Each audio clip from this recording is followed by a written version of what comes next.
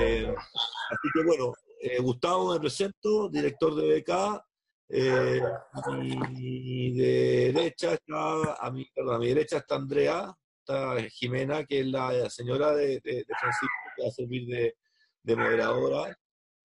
Francisco, a mi izquierda, como ustedes me ven, y tenemos la suerte de poder contar con Francisco, que ya lo conocen más o menos, eh, toda su experiencia, y además de ser el país donde se practica el rugby más lindo del mundo, que es el que nos gusta a nosotros, mirar ese deporte tanto, es un país donde ha sabido manejar muy bien la situación de la pandemia.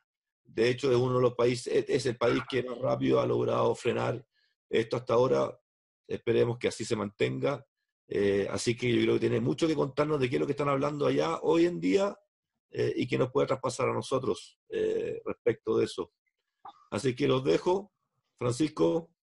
Perfecto. Bueno, primero que nada, gracias por darse el tiempo para unirse a un conversatorio y nuevamente juntarnos después de estar en cuarentena, de haber estado juntos en noviembre y poder tener la posibilidad de conversar alrededor de lo que es el rugby y de ahí expandir un poco más a otros temas y también que lo que estamos viendo en este momento. Un par de recordatorios es que la sesión se está grabando para que así podamos sacar de las preguntas de ustedes, de lo que conversamos, pequeños aprendizajes que podamos pasar a URMA y los puedan ustedes tener después dentro de sus recursos que los puedan seguir utilizando. Y si al momento durante la conversación tienen preguntas, no somos tantos, entonces felices de que descuelguen su micrófono y me hagan la pregunta a medida que vamos y así podemos indagar, entrar más a fondo en algunos de los temas, ya que somos un grupo más pequeño. Eso va a comenzar. Les cuento que este COVID-19 a todos nos pilló desprevenido porque es una situación que en 3 generaciones, si es que no 4, no había pasado que el mundo había estado enfrentado a una pandemia desde de la gripe española que le llamaban en 1918. Entonces, ni siquiera nuestros abuelos tuvieron experiencia para contarnos la historia de cómo se vivía en una situación así.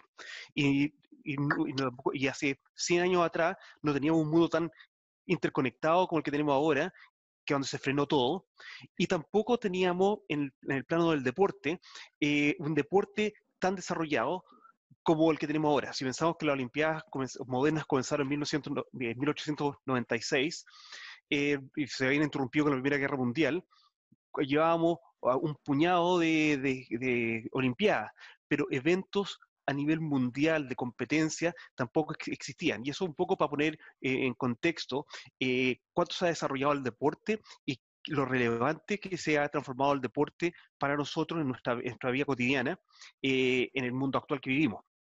Y eso en el contexto del rugby y de lo que es URMA, eso es lo que nos atañe hoy día y que queremos conversar sobre qué ha significado para nosotros el que se nos interrumpa una actividad que no solamente es deportiva, que es de ejercicio, pero también es una actividad sumamente social que nos agrupa como comunidad, en el cual, a donde tenemos los amigos, a donde la cual buscamos ir a juntarnos el día sábado, etcétera. Y no solamente para nuestros jóvenes que juegan, o nuestros adultos que aún están jugando, o que están involucrados a diario con el club, se nos produjo un quiebre, y esto no solamente a ustedes en URMA, sino también acá en forma grave, se nos produjo un quiebre con respecto a nuestro involucramiento en nuestras entidades sociales, especialmente deportivas, de las cuales sacamos salud, ejercicio, aprendizaje y también la posibilidad de desarrollar una actividad deportiva. Entonces, ¿cómo lo enfrentamos? ¿Cómo se lo explicamos a los jóvenes que no saben cuándo van a volver a jugar? Si es que volver a jugar es una opción. Todos aquellos que han trabajado fuertemente para estar en estado físico, para poder competir y jugar, desafortunadamente en estas cuarentenas se pierde un montón de eso que se ha trabajado para mantener el estado físico, porque lo que se habla acá con respecto al rugby, podemos mantener el estado físico en cuarentena, pero mantener el estado físico para desenvolvernos en una actividad de contacto, necesitamos 3 a 4 semanas de pretemporada antes de poder jugar un partido de verdad. Un partido a donde vamos a entrar en contacto, vamos a taclear, nos vamos a golpear. Porque también la conciencia que tenemos ahora en el 2020 es que la seguridad de los jugadores, la seguridad de todos nosotros en la comunidad, en mantenernos saludables, sin lesiones, etcétera, es súper importante. Entonces, todos esos son los temas que en este momento se han gatillado con el COVID-19 y estamos frenados, estamos todos sentados en casa, no estamos en Urma, no estamos en el Quincho, estamos sentados en casa tratando de imaginarnos que estamos disfrutando del rugby, de lo cual la realidad es no estamos disfrutando del rugby, porque no hay rugby, no hay deporte. Y eso, especialmente para nuestros jóvenes, es del trabajo más importante que he hecho yo durante estos últimos 2 meses, porque solo he entrado en cuarentena acá el 23 de marzo, es trabajar con nuestros jugadores con respecto a hacerlos entender de que esta realidad de la cuarentena es nuestra normalidad. No podemos estar pensando, no podemos pensar de cómo vivíamos, cómo practicábamos, lo que hacíamos, cómo jugábamos antes de la cuarentena, es nuestra normalidad. La analogía que hemos usado acá se usa mucho el tema del waka. El waka es la canoa maorí con la cual se trasladan de una isla o de un lugar a otro a través del agua. Acá se habla, con la historia del waka siempre se habla del viaje. Nosotros cuando entramos a esta cuarentena, nos subimos a una canoa, un waka, e iniciamos un viaje. Y ya hemos navegado 2 meses. No podemos volver atrás. No sabemos qué tormenta, qué oleaje nos va a enfrentar en el camino si nos devolvemos. Por lo tanto, nuestra normalidad ahora es cómo convivimos, cómo trabajamos arriba del huaca, arriba de la canoa.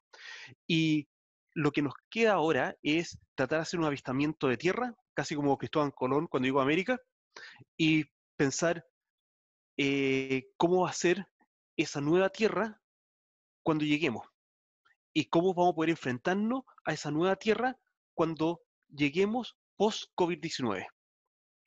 Ese es el trabajo que hemos hecho más fuerte con los jugadores y desde el punto de vista de una analogía. En Chile, con nuestra cultura hispanoamericana, lo podemos asociar claramente al descubrimiento de América, de Colón. Después de esos meses de navegación en las carabelas, eh, ¿era volver a España? ¿O si avistaban tierra, cómo se trataban de acomodar y ajustar a la realidad que esa nueva tierra, esa nueva isla española le iba a dar? Esa analogía en la cultura neozelandesa se usa muchísimo, obviamente tratando de vincularla a lo que es la cultura maorí y la navegación de los mares a través de las canoas y las huacas. Entonces, esa analogía la hemos usado bastante y le ha permitido a los jugadores entender de que me tengo que preocupar de la hora, me tengo que preocupar de cómo sobrevivo sobre este huaca en el mar para llegar a algún destino. Y después cuando llegue a ese destino, qué herramientas tengo que usar para hacer lo mejor que yo puedo en ese destino al cual llegué. Y en este momento nosotros sabemos que nuestros jugadores van a llegar a ese destino. Lo más probable, porque hemos hecho mucho trabajo con los jugadores en la parte física, de velocidad, de acondicionamiento físico, en la capacidad de trabajo de resistencia que se ha hecho y de intensidad ha sido súper fuerte. Entonces, en ese sentido van a estar muy bien, pero en la parte de musculatura y en la parte de mantención de peso para competir, especialmente los forwards, sabemos que llegamos debilitados, porque no necesariamente se ha tenido la posibilidad de trabajar con máquinas, con pesas, etcétera. Entonces sabemos que tenemos que trabajar con una modalidad de Scrum donde va a tener que ser la reacción más importante que la fuerza para empujar. Entonces, esos son los tipos de cosas que hemos conversado con los jugadores muchísimo. Pero en este trayecto, otro de los temas que ha aflorado muchísimo es cómo mantenemos el compromiso de nuestros jugadores con respecto al equipo. Porque como entrenadores no necesariamente tenemos ya el contacto, podemos tratar de hacer estas llamadas Zoom, podemos tratar de cosas, hacer sesiones que hicimos, sesiones con grupos más pequeños, por ejemplo, cada entrenador con 4 o 5 jugadores se juntan y conversan un par de veces a la semana. En algunos casos, algunos entrenadores entrenan entrenamiento físico con los jugadores vía llamada Messenger o llamada WhatsApp, etcétera, para hacerlo más interactivo. Pero llega un punto de que hay más de alguno que no va a tener ese compromiso, no se va a conectar. ¿Qué pasa en ese entonces?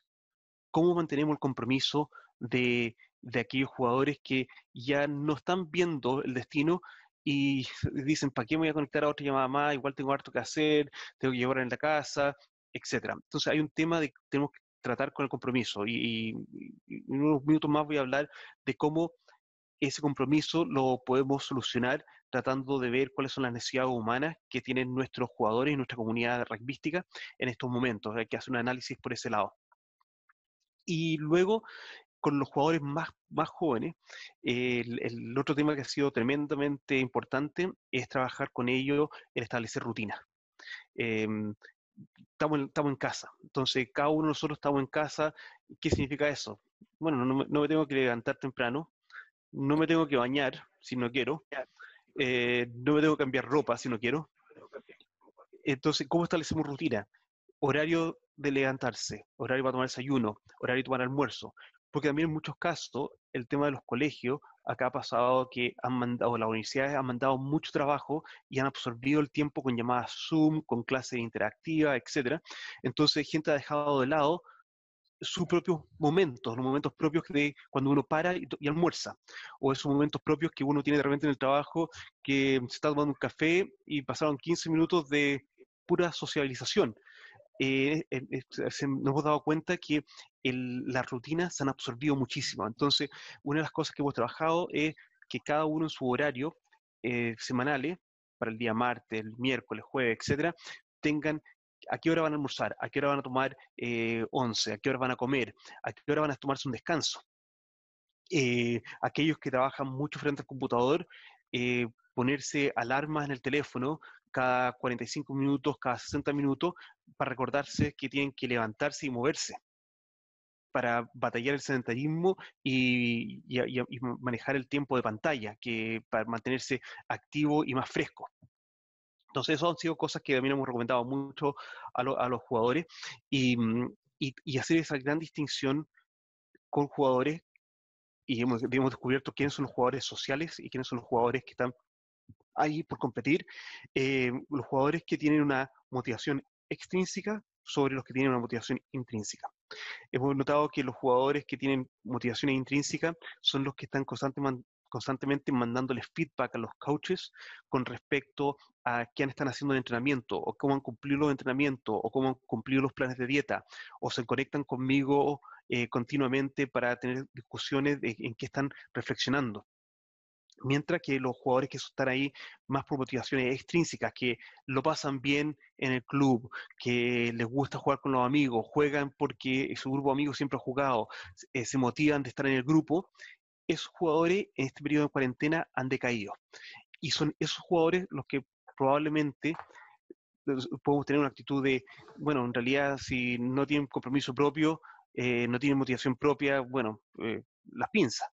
Pero en realidad, una de las cosas que también hemos descubierto es que un club, un equipo, no solamente requiere de los jugadores que están ultramente motivados por motivaciones intrínsecas, también por posiciones específicas, por tipos de cuerpos que se necesitan para jugar diferentes posiciones, etcétera. Necesitamos también de aquellos jugadores que no necesariamente tienen motivaciones intrínsecas, que están ahí por lo social, porque esos jugadores también generan una mística y una cultura de grupo que es sumamente importante. Entonces, en ese contexto que nosotros pensamos que es puro performance, que es puro sacar mayor rendimiento, nos hemos dado cuenta durante este periodo de cuarentena de que esos jugadores que no nos aportan técnicamente en el performance, sí muchas veces nos aportan tremendamente del punto de vista de la cultura de equipo, de la convivencia, que aumenta los factores de motivación por su plus que dan en la parte de la motivación extrínseca al equipo. Esos son como los grandes temas. Y el último que les voy a tocar se refiere un poco a la pirámide de Maslow, que también ha entrado muy en boga con respecto al trabajo con los jugadores, que tiene que ver con las necesidades humanas. La parte de abajo de la pirámide habla de las necesidades fisiológicas, tener comida, agua, luz, etc. La segunda parte de la pirámide tiene que ver con el esquema de seguridad, sentirse seguro. La tercera fase de la pirámide es la parte de cómo estoy satisfaciendo mis necesidades afectivas. Entonces, ¿qué pasa? Hay gente que ha perdido el trabajo. Hay gente que le está costando pagar las cuentas, y eso es una realidad que tenemos nosotros acá. Las primeras necesidades de abajo, las fisiológicas, de las necesidades básicas que tengo, están siendo amenazadas. Y los individuos están con esos desafíos. Después la segunda, que es el tema de la seguridad, el no poder salir a la calle como salíamos antes, con esa seguridad que puedo pasear por cualquier parte. Ahora tengo que estar con máscara, con guantes, tengo que preocuparme del desinfectante para las manos, etcétera. Ya no me siento tan seguro en mis espacios comunes. Si yo pienso un poco en lo que me tocó vivir en Chile en octubre con el estallido social, cuando no sabíamos cuándo iban a parar los estallidos, en Chile también tenemos el tema de que el estallido social partió en octubre, después nos tocó esto, tenemos una seguidilla, especialmente para los más jóvenes, de situaciones de que no necesariamente nos hemos sentido 100% seguros. Entonces, empezar a construir motivaciones cuando nuestra base, nuestra pirámide, no está necesariamente sólida, es difícil. Y tenemos que buscar cómo satisfacer esa necesidad humana en primer lugar. Y ahí es cuando viene el tercer nivel, que son las necesidades afectivas. El estar bien con el grupo de amigos, estar bien con el grupo familiar, estar bien en sus relaciones de pareja, para que el individuo se sienta más pleno, nos ayuda a compensar un poco las necesidades que tal vez no están 100% satisfechas en la base de la pirámide. Si eso lo logramos hacer, recién ahí podemos empezar a trabajar lo que son las maestrías, las cosas que realmente quiero hacer muy bien. Y eso lo voy a hacer solo y cuando mi autoestima esté satisfecha. Y hemos encontrado nosotros acá con nuestros jugadores, especialmente en las comunidades polinésicas bueno, en varias comunidades en realidad, porque acá se han perdido mucho trabajo. Muchos jugadores jóvenes han tenido que tomar trabajos en lo que llaman trabajos de primera línea para poder ayudar a la familia, etc. La parte de abajo de la pirámide se ha movido muchísimo, pero tenemos que preocuparnos de las necesidades personales de ese jugador. Tal vez no lo podemos ayudar, ¿no? Tampoco nos sobra comida, nos sobra plata para poder ayudarlo en ese lado, pero sí podemos tratar de mantener esas relaciones afectivas en una forma positiva. Podemos alimentar la autoestima de ese jugador. Y basta con preocuparse auténticamente de esas personas que conforman nuestra comunidad, que conforman nuestro equipo, de cómo estás, qué está pasando, tener esas conversaciones uno a uno. A veces no necesariamente de parte del entrenador con los jugadores, sino también de los líderes del equipo, que son los pares entre ellos. Eso ha dado muy buenos resultados para aumentar la autoestima, y en este aspecto que es el rugby, que es el extra a la vida natural, sirva como una válvula de escape el entrenar y trabajar, reflexionar y pensar con respecto al deporte y lo que viene con respecto al deporte en estas circunstancias bastante extremas y difíciles que estamos viviendo.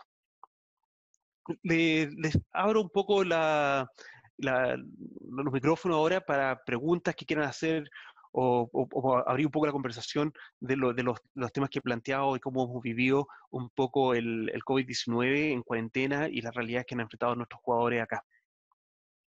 Francisco, ¿me escuchas? Muy buena idea, Francisco. Jorge. ¿Me escuchan? Sí, te escucho, Jorge. Ya, perfecto. Mira, básicamente agradecerte, Francisco, por estas palabras que en realidad son bastante interesantes de escuchar, sabiendo que ustedes van pasos adelante de nuestro. No es por todo es sabido que no Zelanda va liderando en este tema, y no solamente en el tema del deporte, sino que también en el tema del manejo del COVID. Tanto es así que tú me contabas que están saliendo de cuarentena ahora en un par de días más. Entonces, Exacto. desde ese punto de vista, ¿cómo ves tú el manejo en general? No desde el punto de vista político, sino que en general desde el punto de vista sanitario. ¿Cómo nos va a permitir a nosotros poder salir de esta situación y poder acercarnos tal vez al buen manejo que han tenido ustedes como Baipo? Mira, una de las cosas que hemos conversado harto acá en la casa es que hay una conciencia social muy importante. Hay una conciencia social que es común. La cuarentena nuestra nos permitía salir a caminar por nuestro barrio y la gente tomaba eso literalmente. La gente salía a caminar por el barrio, no tomaba el auto para ir a caminar a otro barrio. Voy al supermercado, en el helicóptero, nada, me quedaba en mi barrio. Y era increíble porque uno salía a las 11 de la mañana y se encontraba con casi todo el barrio caminando por el parque, nosotros vivimos acá a como 800 metros, un kilómetro de la playa. Entonces, con la costanera parecía Paseo Humada, la cantidad de gente caminando. Entonces uno dice, ¿esta gente está tomando la cuarentena en serio o no? Pero en realidad sí, porque era la gente del barrio que salía a estirar las piernas y cuando uno se cruzaba por la vereda, la caminata era así, y se abrían y después seguían hacia adelante. Había una conciencia social de incluso se pusieron conos en la calle de la costanera para que el auto que llegara a pasar no pasara por los conos, entonces la vereda se amplió otro metro y medio, para que la gente pudiera evitarse en las caminatas. Entonces, esa conciencia social yo creo que ha sido la clave. Acá, por ejemplo, yo durante estos 2 meses no he usado nunca más máscara, pero sé que cuando voy al supermercado, el supermercado tiene marcado una grilla con flechas, como entro al supermercado y paso por cada una de los corredizos del supermercado. No voy contra el tránsito. Y todos hacemos ese mismo circuito. Entonces, eso ha ayudado, y creo que muchísimo. Que la gente dijo, somos un equipo 5, y así mismo lo enfrentó la primera ministra, somos un equipo 5 millones, tenemos que jugar juntos para ganar esta batalla contra el COVID-19, y esa conciencia fue súper importante. Una enseñanza más de Nueva Zelanda. Qué importante lo que tú mencionas, porque eso obviamente nos deja a nosotros una gran tarea, y obviamente la importancia de estas charlas es hacer conciencia al respecto de eso. Aquí hay un bien común, y el bien común es un bien de equipo en términos concretos, de todos nosotros que somos un equipo, como URMA, como país, como chilenos, en términos de eso. La cultura que obviamente demuestra un país como Nueva Zelanda, que es un país pequeño, 5 millones de personas, obviamente nos deja la enseñanza más importante de todas, que obviamente nos va a permitir de alguna forma poder salir antes o después de todo este tema, que sin duda vamos a salir, pero la idea es cómo vamos a salir de ahí.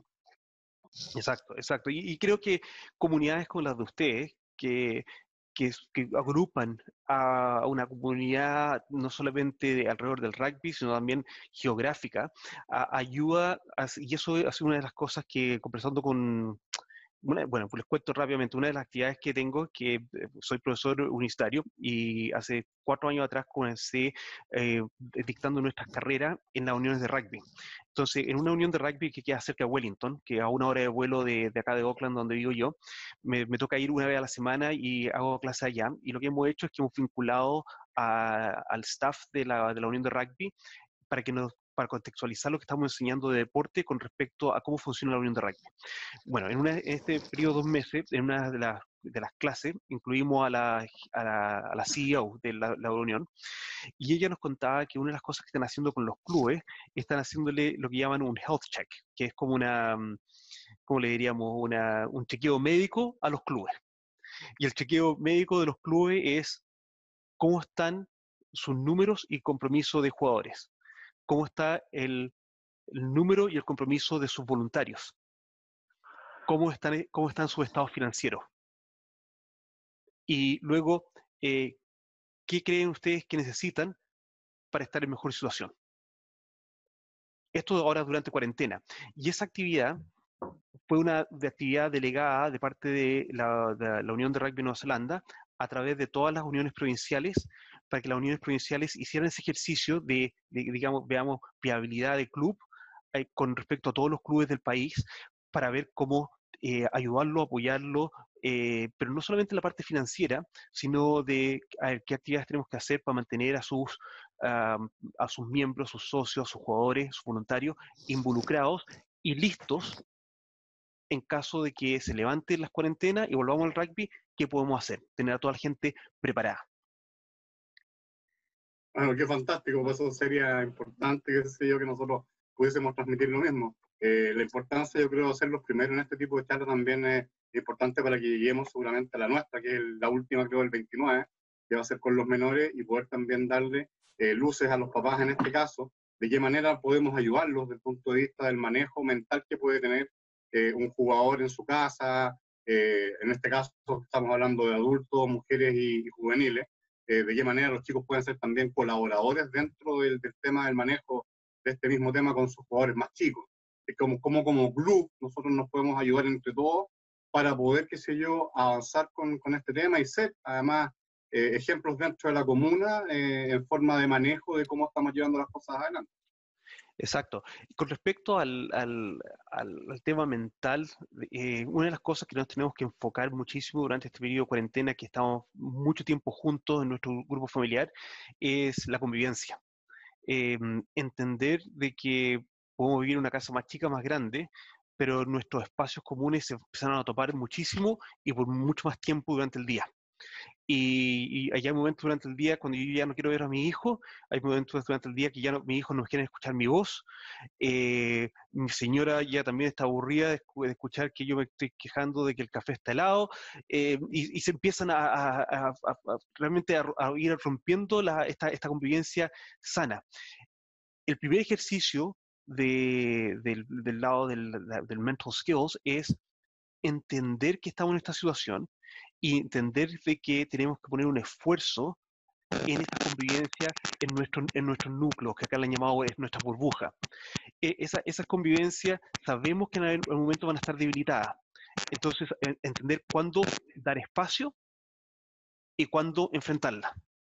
Eso es súper importante. Y el espacio no es solamente espacio físico, sino también es espacio emocional, es espacio comunicacional. Estamos hablando de tres espacios: espacio físico, emocional y comunicacional. ¿Cuándo acortarlo? ¿Cuándo agrandar ese espacio? Eso es como la primera actividad de mental skills, porque sabemos que en estos núcleos, en estas burbujas, es lo primero que se empieza a irritar. Y si eso ya no funciona bien, ahí va un poco a lo que hablábamos en noviembre, ese triángulo que usamos con respecto al mental skills de un jugador o una persona. Nosotros tenemos tres ámbitos. Tenemos nuestro ámbito vocacional, nuestro ámbito familiar, social, y de nuestro ámbito deportivo, en el caso nuestro que nos une el rugby. El vocacional está entrando y comiéndose un poco el ámbito social y familiar, porque ya no veo a mis amigos, estoy trabajando de la casa, ¿cómo hago un equilibrio ahí? En este momento como que se perdió un poco el espacio del rugby. Entonces, como cuando me meto un rack, tengo que meterme el rack con dos pies firmes y mantenerlos más o menos firmes para que no me den vuelta. Exacto. Eso tengo que mantener un equilibrio bastante bueno ahí en ese rack de afirmar la parte vocacional con la parte familiar y no explotar. Y como me pasó a mí, la verdad, las primeras 2 semanas, yo encontré que un montón de mis colegas en la universidad no estaban haciendo nada en las primeras 2 semanas que entramos a cuarentena. Y yo y otro compañero de trabajo estábamos realmente empelotados. No había otra palabra.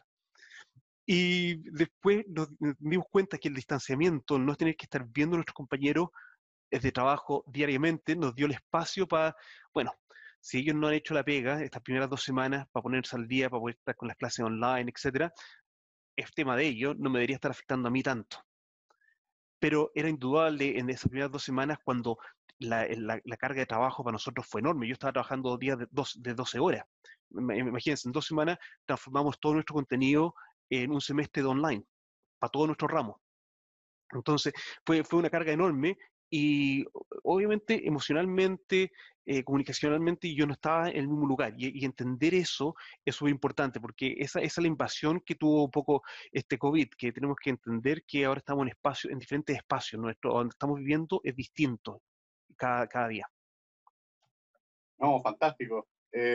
Francisco, yo le cedo la palabra a las personas que quieran preguntar algo también.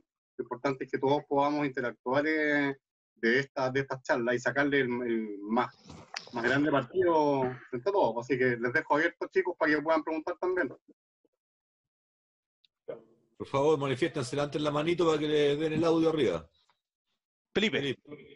Hola Francisco, ¿cómo estás? Muy bien, ¿qué tal? Hola, bueno, hola a todos en realidad, hace tiempo que no nos saludamos. Hola Gustavo también. Mira, yo tengo una preocupación en realidad, que no sé si puedo estar en lo cierto o puedo estar errado, pero nosotros por lo menos paramos de entrenar hace aproximadamente 2 meses. Y nuestro club está principalmente compuesto por menores y por juveniles. Y estamos formando este año un equipo adulto, que son los que eran juveniles antes y ya cumplieron su mayoría de edad y están pasando al equipo adulto. Yo soy mucho más adulto, yo tengo 50 años, más de 50 años. Y lo que me preocupa un poco es este acostumbramiento a dejar de hacer las cosas por parte de los más jóvenes, digamos. Porque he sabido que normalmente uno, para tomar una rutina o una costumbre, más o menos en 30 días, 45 días, más o menos te acostumbras por ejemplo, a dejar de tomar café, como a lo mejor te estás tomando tú, o a dejar de fumar, o a dejar algunos hábitos, o a tomar otros hábitos en un tiempo determinado. Entonces, mi preocupación va por ese lado, va por el lado de cómo nos podemos asegurar nosotros como club de que los muchachos vuelvan y vuelvan con las mismas ganas, porque tal vez probablemente no sabemos si realmente están entrenando, no están entrenando, o si están por lo menos viendo videos de rugby, si están motivados todavía, o si han perdido algún tipo de motivación por esto, digamos, porque son jóvenes, digamos, no, tampoco es que crecieron o vivieron desde los 4 años con el rugby, sino que muchos se fueron incorporando a los 10, a los 12, a los 15, se fueron incorporando a distintas edades, y el poder tomar o retomar esta rutina.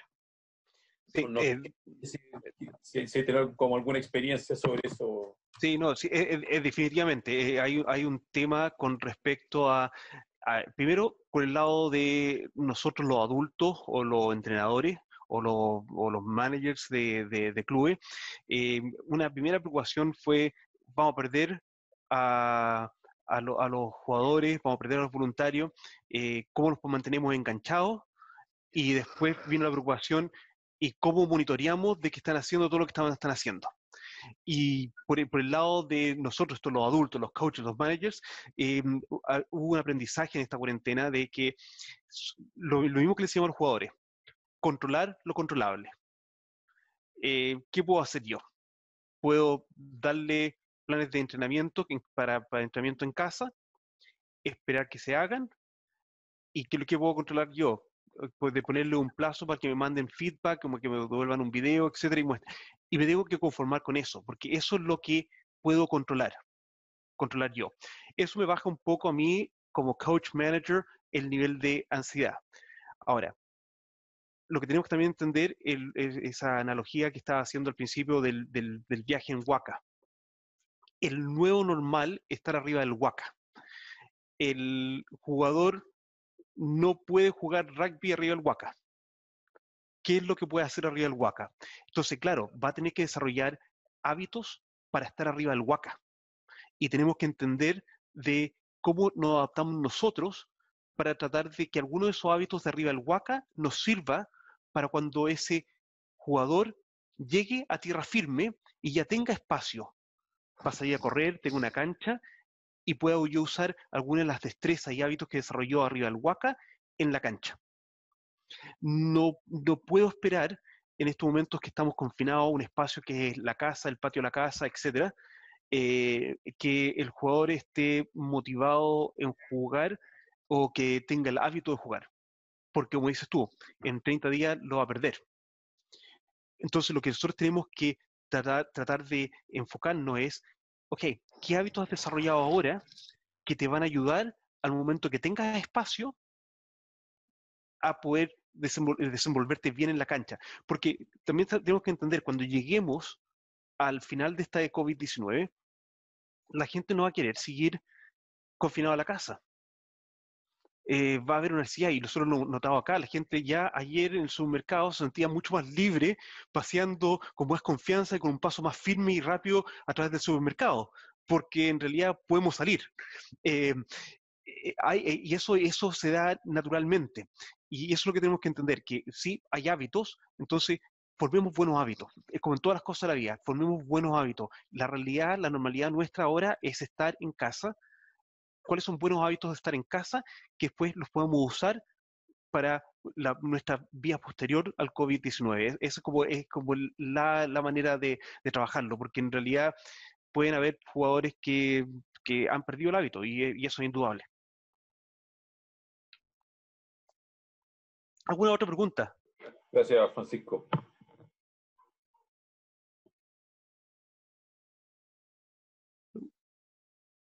¿Nada más? ¿Nadie más? Bueno, Es interesante, si me permite, Francisco, un segundo, como una herramienta para apoyar este proceso. Son dos recomendaciones. Una, hacerse una agenda igual que en el colegio, viejo. No tiene por qué ser tan exigente ni partir a las 8 de la mañana, pero si tienes la posibilidad de estar en la casa, puedes partir a las 9:30 de la mañana con un desayuno rico y a las 10 de la mañana liviana estar haciendo ejercicio, o hacer la primera revisión de correos y después hacer la sesión del estudio, y después a las 11 de la mañana, ahora ya no hace tanto calor, al mediodía, antes del almuerzo, hacer un ejercicio. No repetir los mismos bloques todos los días, que no todos los días sea de 10 de la mañana a 11 de la mañana el ejercicio, porque eso también al final que se va a extender la monotonía, va a lograr que tú no tengas una monotonía biológica respecto de lo que viene el día a día, que todos los días a la misma hora. ¿Te fijas? Tú también tienes que manejar eso para romper tu monotonía, darte descansos, darte premios respecto de, no sé, si logras subir de 10 a 15 sentadillas, darte un día de descanso, te das de premio un chocolate, no sé. Tú mismo te tienes que ir forjando zanahorias, digamos, en ese sentido. Sí. Ser tú mismo motivador, y hacerte un FODA. Un fortaleza, oportunidades, debilidades, ¿cierto? Y amenazas. Partir por lo propio, las fortalezas, las debilidades, y luego ver el entorno cómo está, y eso nos va a permitir irnos aprendiendo a conocer, para enfrentar este desafío. Absolutamente. Lo que estaba tomando era esto. Todos vivimos con esto en la mano. Y lo que podemos comunicarle como hábito, especialmente a nuestros jugadores jóvenes, es lo que está diciendo Gustavo. Tomemos el hábito de no estar todo el día en Instagram, Facebook, Twitter.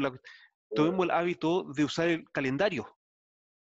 Pongamos el calendario y ahí nos va a dar alertas que nos van a recordar, ahora tengo que ir a sentarme a conversar con mi hermano chico para ver si hizo las tareas. Y eso va a ayudar a mi entorno familiar. Me tengo que sentar a ir a almorzar.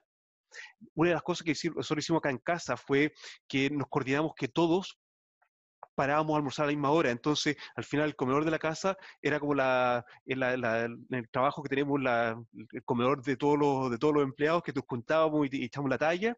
El comedor de nuestra casa resultó ser así a la hora de almuerzo, que mi hijo comentaba lo que estaba viendo en la universidad, mi hija las copuchas de la amiga del colegio, mi cosa, bromas que se habían hecho los niños chicos de mi hijo de 13 años, y yo comentaba cómo me iba con mis clases. Estábamos todos comentando qué estábamos haciendo en nuestro día. Pero eso lo logramos porque sincronizamos esto. Estábamos todos con un horario que a qué hora parábamos.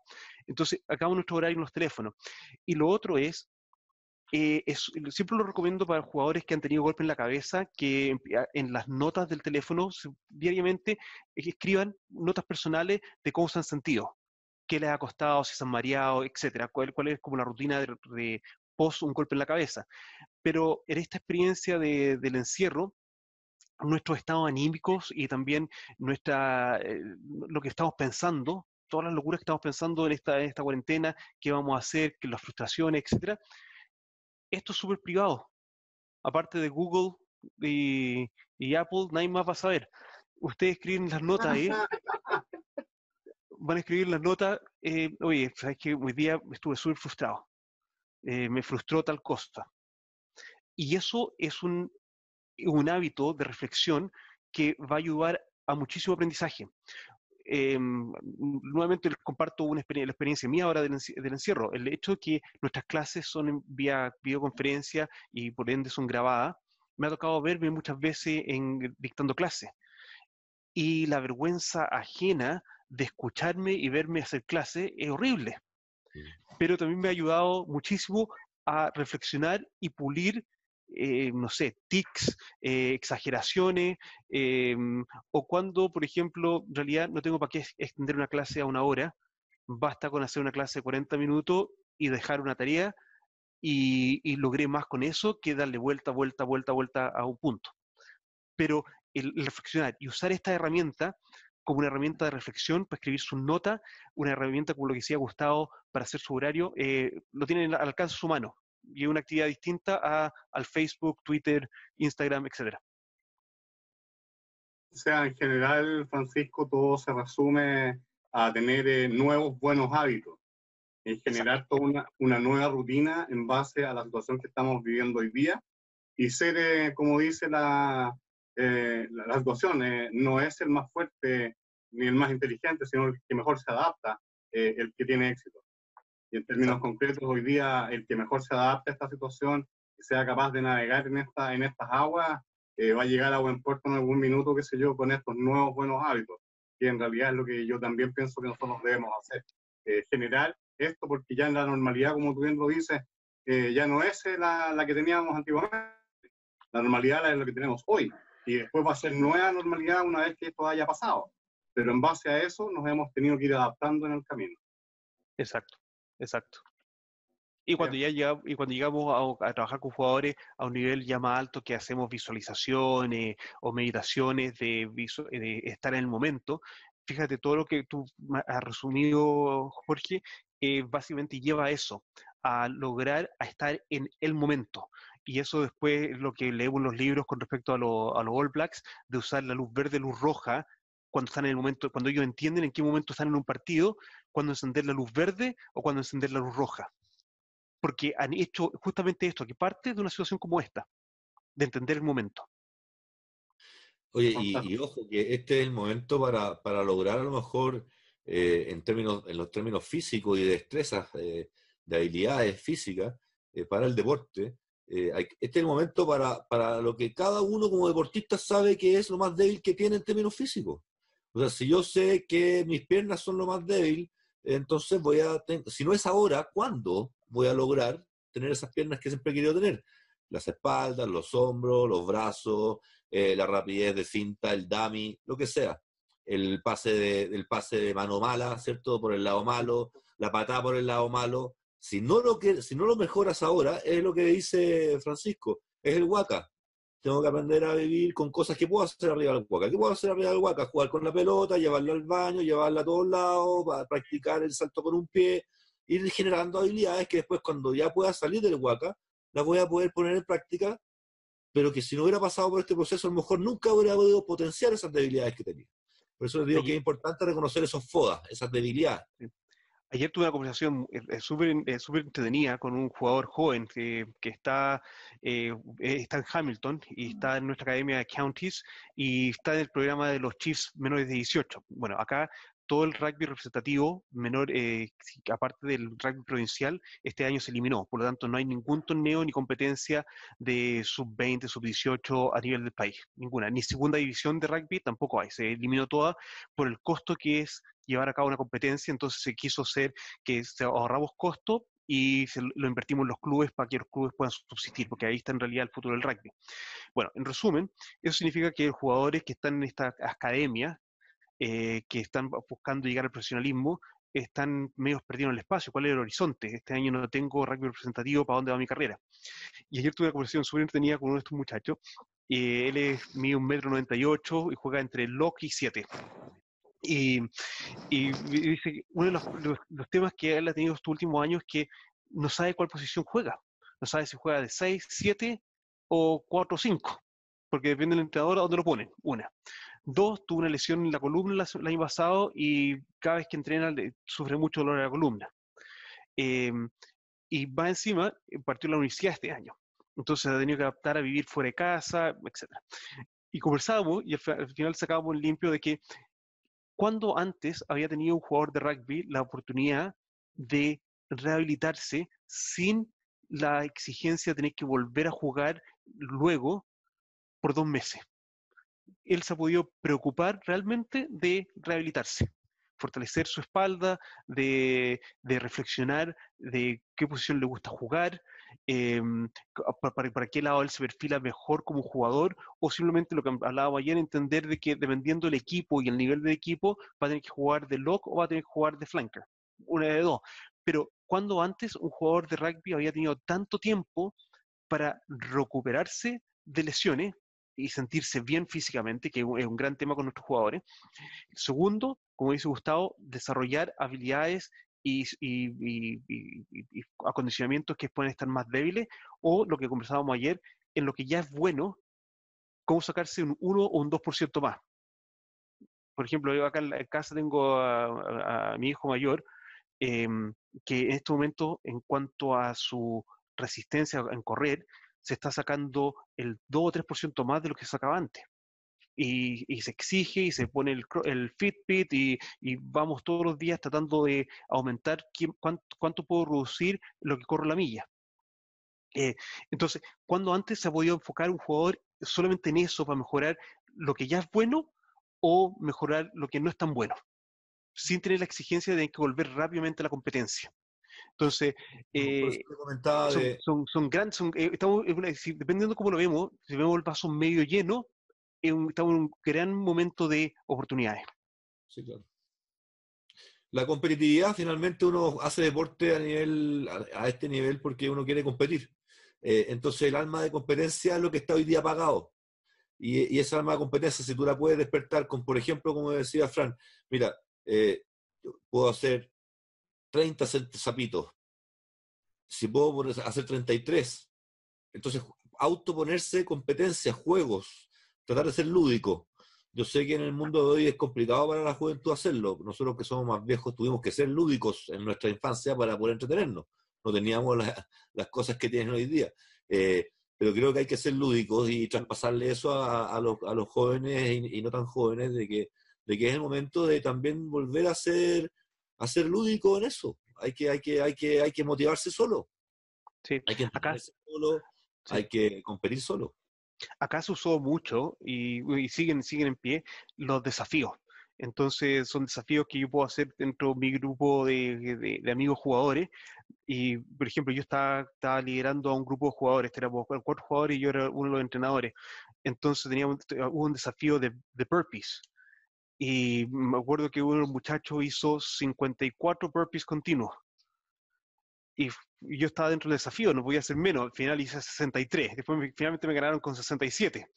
Pero hasta yo me empujé a hacer 63 burpees. Entonces, eso ayuda a mantenerse activo y se ha usado bastante, ya sean desafíos con la pelota, desafíos físicos. Ahora lo que se está haciendo mucho el hacer 25 flexiones de brazo. Eso están haciendo, pero cualquiera sean creativos, y eso es algo que pueden ustedes, eso es algo que ustedes pueden pasárselo a los jugadores para que a ellos se les ocurra qué desafío que se quieren poner.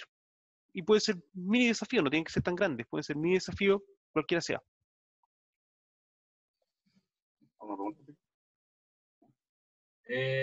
Fran, yo, acá. Hola, ¿qué tal? Estaba fuera de cámara.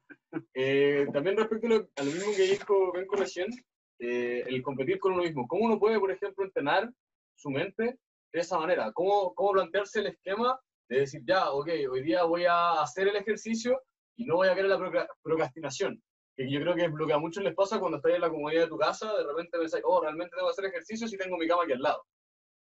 Entonces, ahí es cuando uno se cuestiona realmente, por ejemplo, lo que dijo, que no estamos compitiendo con nadie más que con nosotros mismos. ¿Cómo poder plantear esa competencia para poder volver a entrenar de manera constante? Porque a muchos les pasa que pierden la motivación. Me ha pasado con muchos amigos rugbyistas que me dicen que les cuesta entrenar en su casa.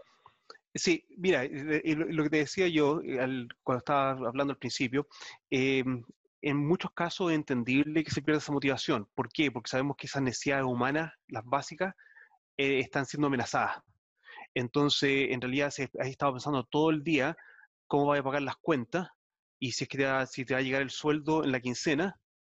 eh, Obviamente vas a estar cansado y vas a ver la cama y te va a costar un rato en la cama en vez de levantarte a hacer ejercicio. Entonces, eso está jugando un factor súper fuerte y es una realidad.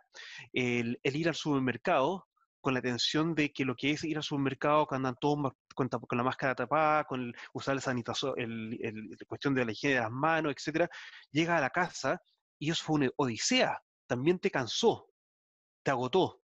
Eh, Eso tenemos que estar súper conscientes que eso nos está afectando muchísimo. Por lo tanto, lo que podemos hacer con nuestros compañeros que estamos notando que están pasando por ese tipo de situaciones, que no están entrenando mucho, etcétera, con esos compañeros es la llamada telefónica o el mensaje, cómo está yendo, y generar conversación, comunicación con respecto a qué está pasando con la persona, saber de la persona. Ahora, si nos estamos siendo autocríticos con nosotros mismos, también ese tema de la reflexión de qué es lo que me está tomando mayor parte del tiempo. Y acuérdate lo que hablaba, eso lo voy a dibujar. Tú tienes este triángulo, no sé, que se puede, no se alcanza a ver. Y tienes un triángulo al final. Una parte lo familiar, lo social, una parte acá abajo lo laboral y este lado del rugby. En este momento, este lado del triángulo está mucho más fuerte por razones obvias. Entonces, el que tú hagas una reflexión y entiendas cuánto está consumiendo la vida social y familiar, a lo mejor ahora, por primera vez, estás tomando la responsabilidad de cocinar al almuerzo todos los días. Antes no lo hacías. Eso es otra actividad que has tomado que antes nunca habías tomado. Entonces, ¿cómo lo haces? Esas reflexiones propias te van a ayudar a lo mejor a agendar mejor tu tiempo y decir, sabes que en realidad no saco nada con querer entrenar a las 6 de la tarde, cuando ya a las 6 de la tarde me tiene chato mi papá que me exigió que el almuerzo, que ayudara a cocinar o que se limpiara tal cosa en la casa. Con muchos jugadores hemos tenido el problema de que los papás le exigen muchas responsabilidades en la casa. Entonces, no entrenan cuando nosotros creemos que deberían estar entrenando. Eso es lo que tienes que evaluarte. No es que, lo más probable no es que estés procrastinating, no querer entrenar, es que otras cosas están absorbiendo el momento que tú... exacto. Entonces, nuevamente, agendarte cuando entrenar es una buena opción. Nosotros con los jugadores tenemos una sesión en los días miércoles en la noche, que es para conversar rugby, cómo estamos en la situación actual. El día sábado tenemos una sesión de 1 hora de ejercicio en grupo. Así una sesión Zoom como esta, y entrenadores, jugadores, todos juntos, nuevamente para generar la dinámica de equipo, la dinámica de grupo y motivarnos, lo hacemos el día sábado en la mañana. Y durante la semana hay microgrupos que se usan como para ir recordándote, oye, entrenaste, oye, Benco, hiciste la flexión de brazo hoy día, empiezas para ir teniendo esas conversaciones en microgrupos. Pero la clave ha sido el mantener esa comunicación humana, y ir entendiendo, a nosotros lo hemos usado mucho nosotros los jugadores, qué pasa con Sifa. Sifa es un jugador que tenemos de 17 años, 140 kilos de peso. Los Blues lo quieren como prospecto. Es el tipo más flojo del mundo. Flojo, pero así. De hecho, nosotros no recomendamos a la sub-18 los Blues este año. Y los Blues sabemos que nos van a preguntar por qué no, pero que da vergüenza recomendarlo.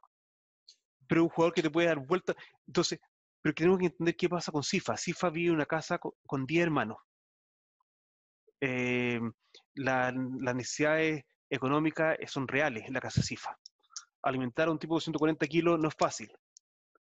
La disciplina de una familia polinésica es dura. Puede pesar 140 kilos, pero no me extraña que algún chachazo le llega. Entonces, el muchacho no está cómodo en la casa. Cuando recibe un mensaje que viene a las 3 de la mañana, alterado su sueño. Entonces, tenemos que buscar fórmulas de ir entendiendo qué está pasando en lo que llamamos nosotros acá el ecosistema del jugador.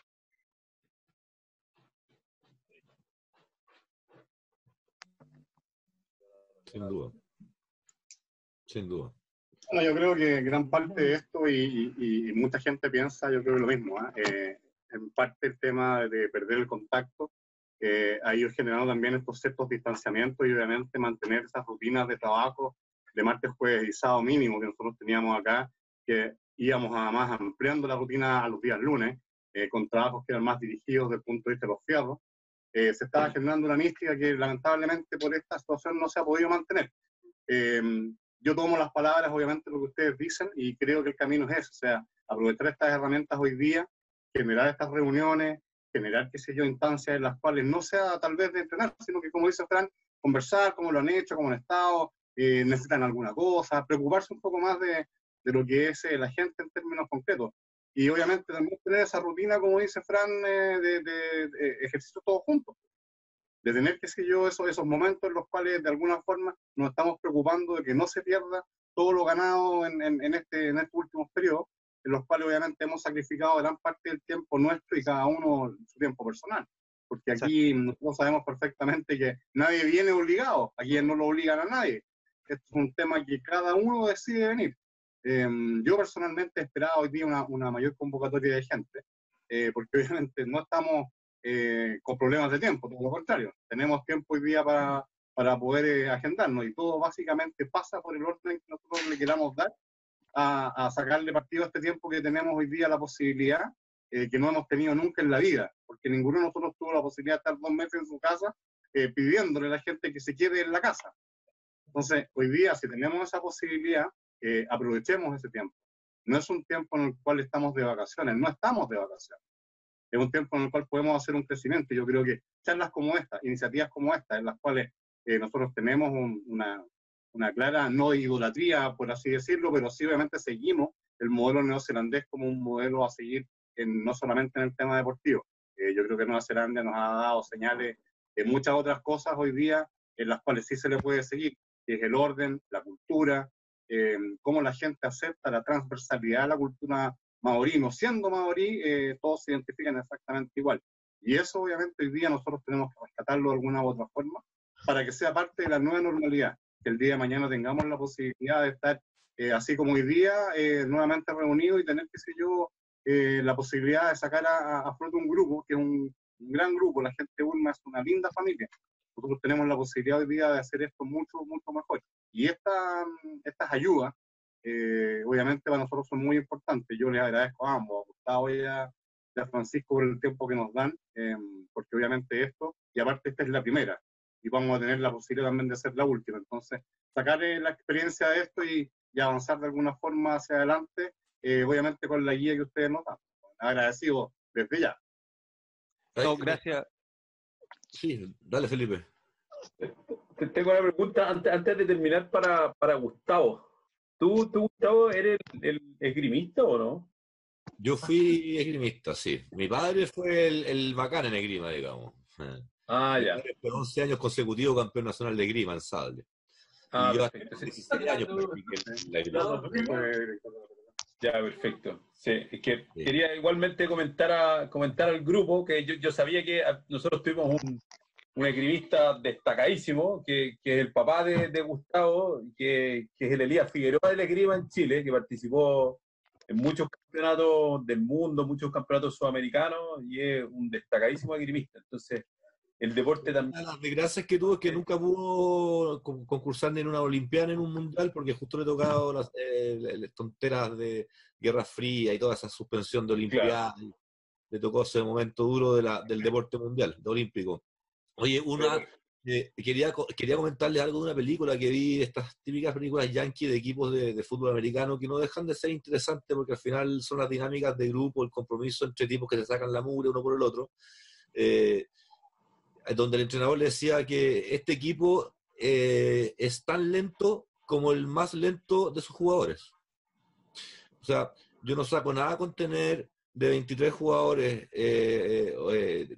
17 top, y los otros en 50 metros se demoran 1 minuto y medio, porque finalmente ese equipo es tan lento como el más lento del equipo. Entonces, por ejemplo, cosas que se pueden hacer como equipo, dependiendo de la categoría, es ponerse un piso de cosas que se pueden hacer todo en la casa, aunque uno viva en un pequeño espacio, que son saltar la cuerda. Entonces tú dices, ok, ¿quién es el que menos saltar la cuerda hace? Mira, Juanito, hace 32. Bueno, mientras Juanito no suba a 40, todos vamos a correr a 32, vamos a saltar 32. Y de esa manera se generan dinámicas de grupo para incentivar a esa persona a ir subiendo todos ese promedio. Por eso te digo, está un poco en ir buscando fórmulas de motivación de dinámica. Por ahí pasa un poco el tema. Volver de salir del Huaca mejor de lo que se podía mejorar durante ese proceso. Creo que si no, mirar para atrás después va a ser perdí el tiempo.